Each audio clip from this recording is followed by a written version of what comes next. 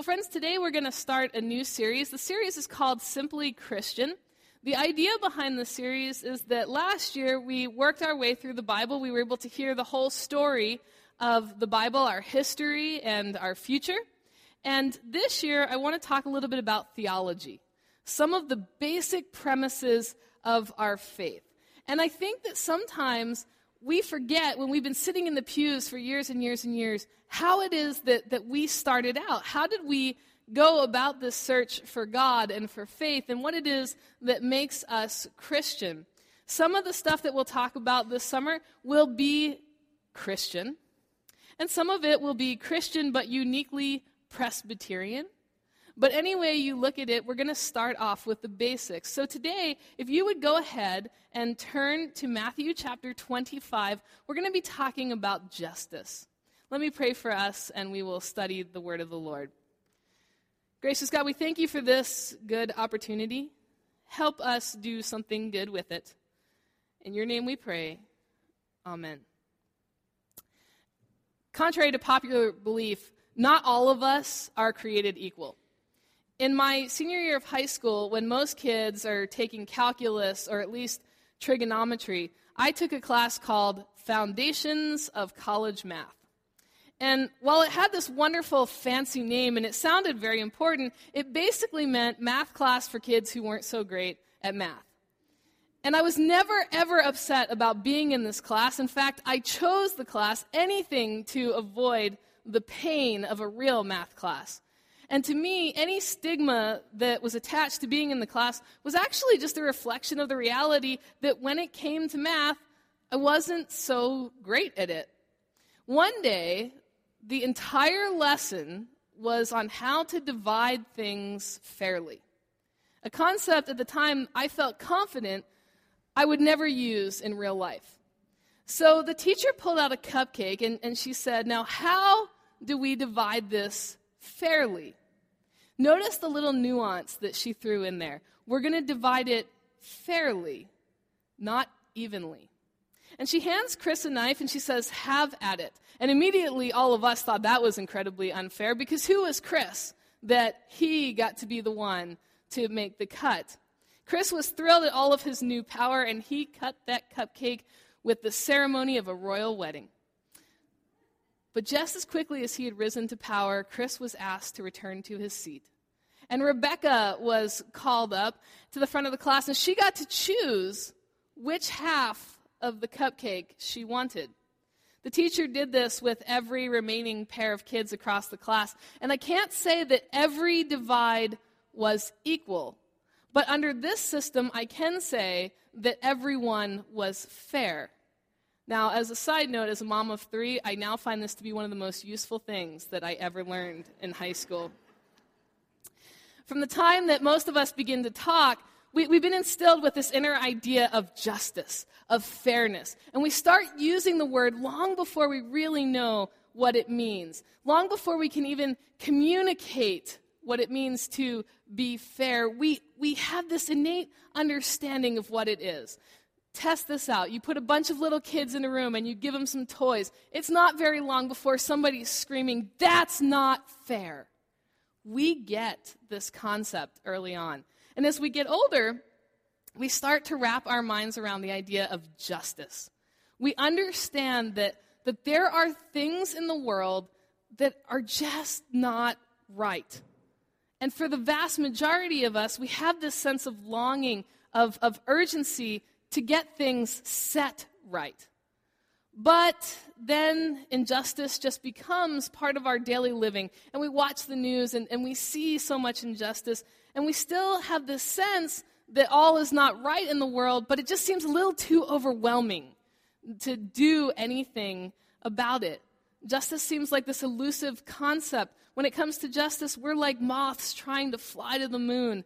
We can't quite get it. And yet, there really is such a thing as putting something to rights, as fixing it, as getting it back on track. In the legal world, you will often hear about people wanting to make someone whole again. Not better off, not further ahead than where they were, but restoring them to wholeness. When we're broken, when we see brokenness in the world, we want things to be made right again. And where we struggle is that we sometimes feel as though justice just slips through our fingers. When the innocent get convicted and the guilty go free, and those who can afford it buy their way out of trouble. When people hurt us and they walk away laughing, it just seems like injustice wins. N.T. Wright, he's a modern theologian, says that the same thing is going on in the wider world. Countries invade other countries and they get away with it.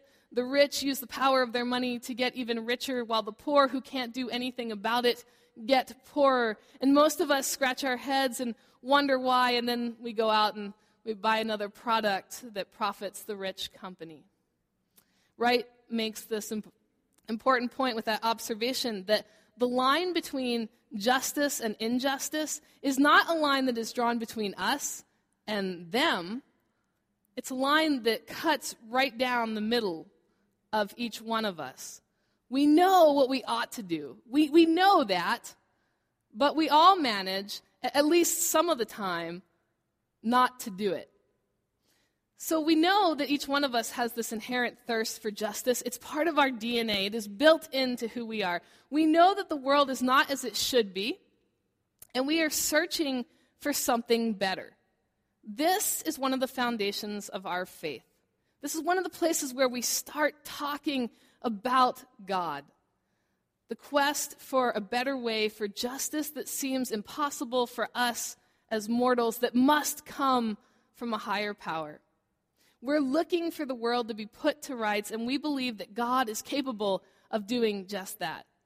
And then we get this idea that the church, as God's agent in the world, is responsible for bringing about such justice. However, throughout history, the history of church buildings, ever since that first church building was put up, there are people who say almost on a weekly basis, the church should really do something about that. The church should say something about that. The church should speak to that. Here's the problem with that belief. Because we are the church. You and I are the church. This building has no more capabilities of setting the world to rights than the Small World ride at Disney World does. It's just a building. But the people, you and me, we can be the agents of bringing about justice in the world. The point of following Jesus isn't simply so that we can be sure that we're going to a better place than this after we die. Our future beyond death is enormously important. I am not belittling that. But the nature of Christian hope is such that it plays back into our present lives. It's not that we have a God who's only concerned about us when we die. He's concerned about our here and now, and we're called to the here and now to be instruments of God's new creation, the world put to rights, which was launched in Jesus Christ, and of which Jesus' followers are supposedly not to be simply beneficiaries, but agents of justice in the world.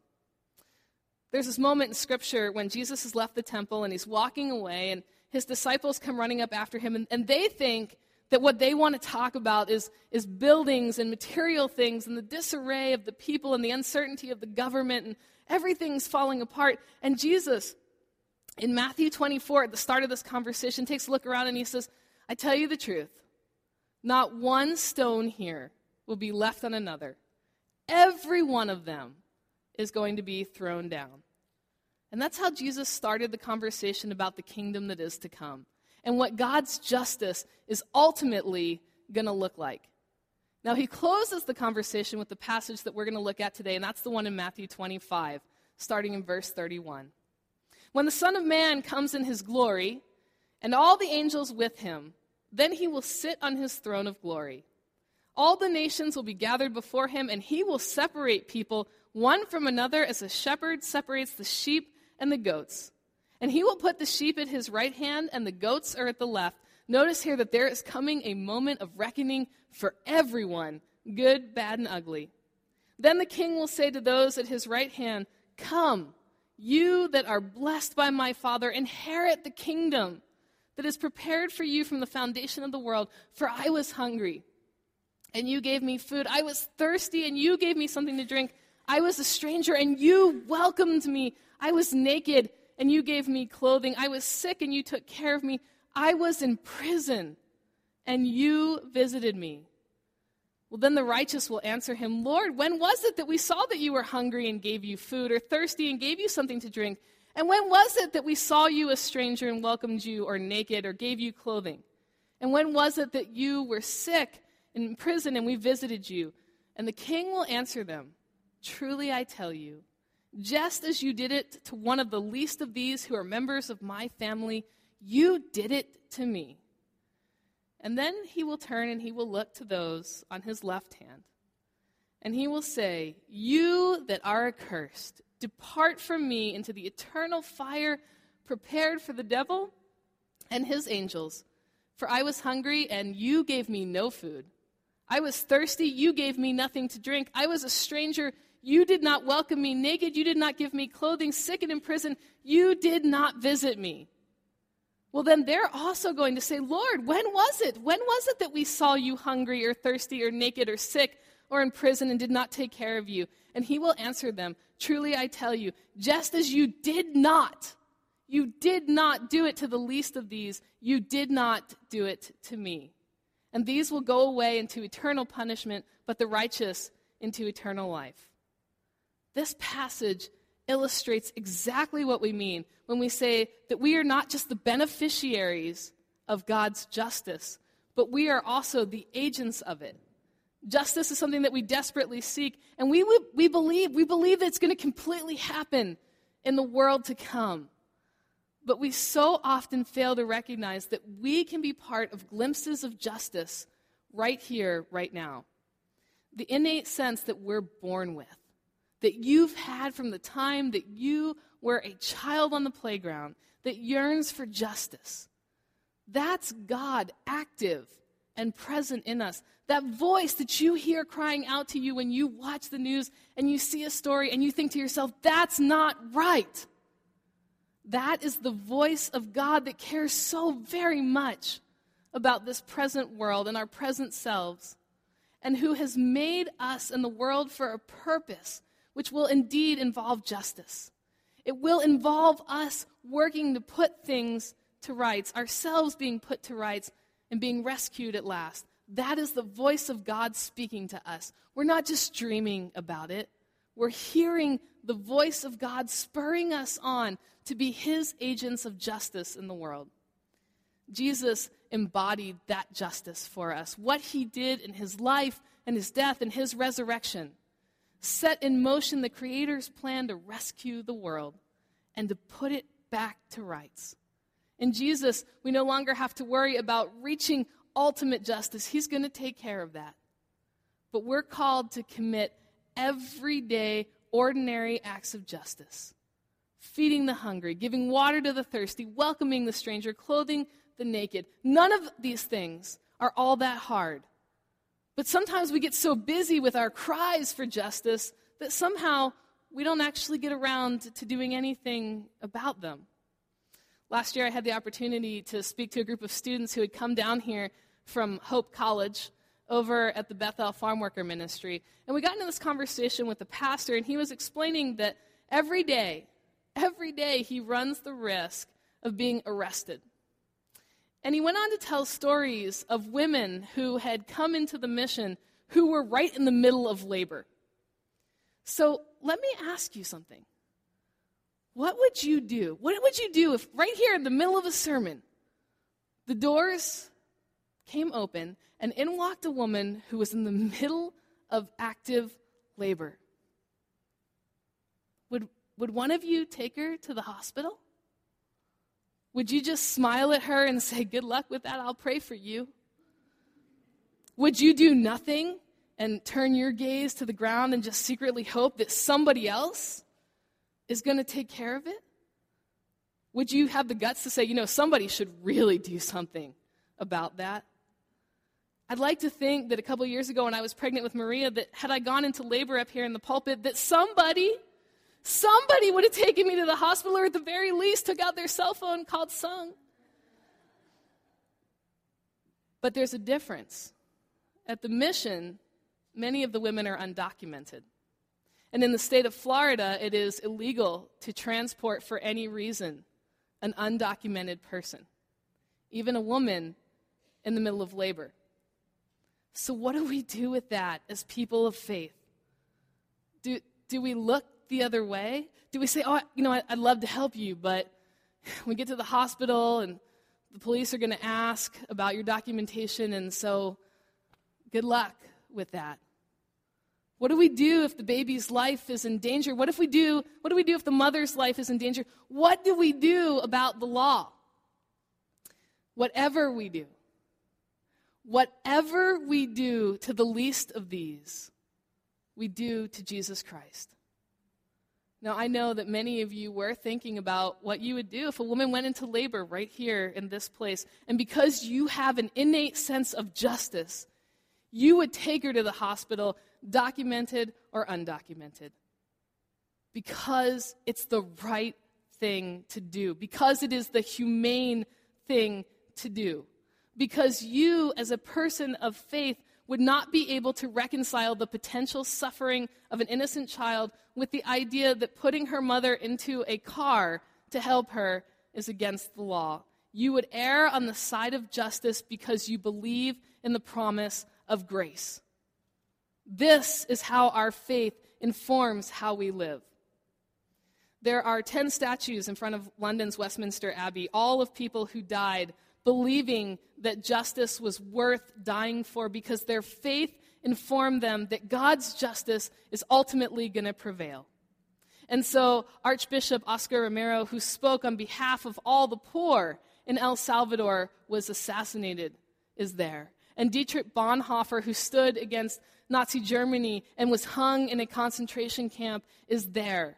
And Esther John, a Presbyterian evangelist from Pakistan, who was murdered by a Muslim fanatic, is there, along with 7 others who stand as a modern-day reminder that we are called to work for justice on this side of glory, even as we wait for God's ultimate justice.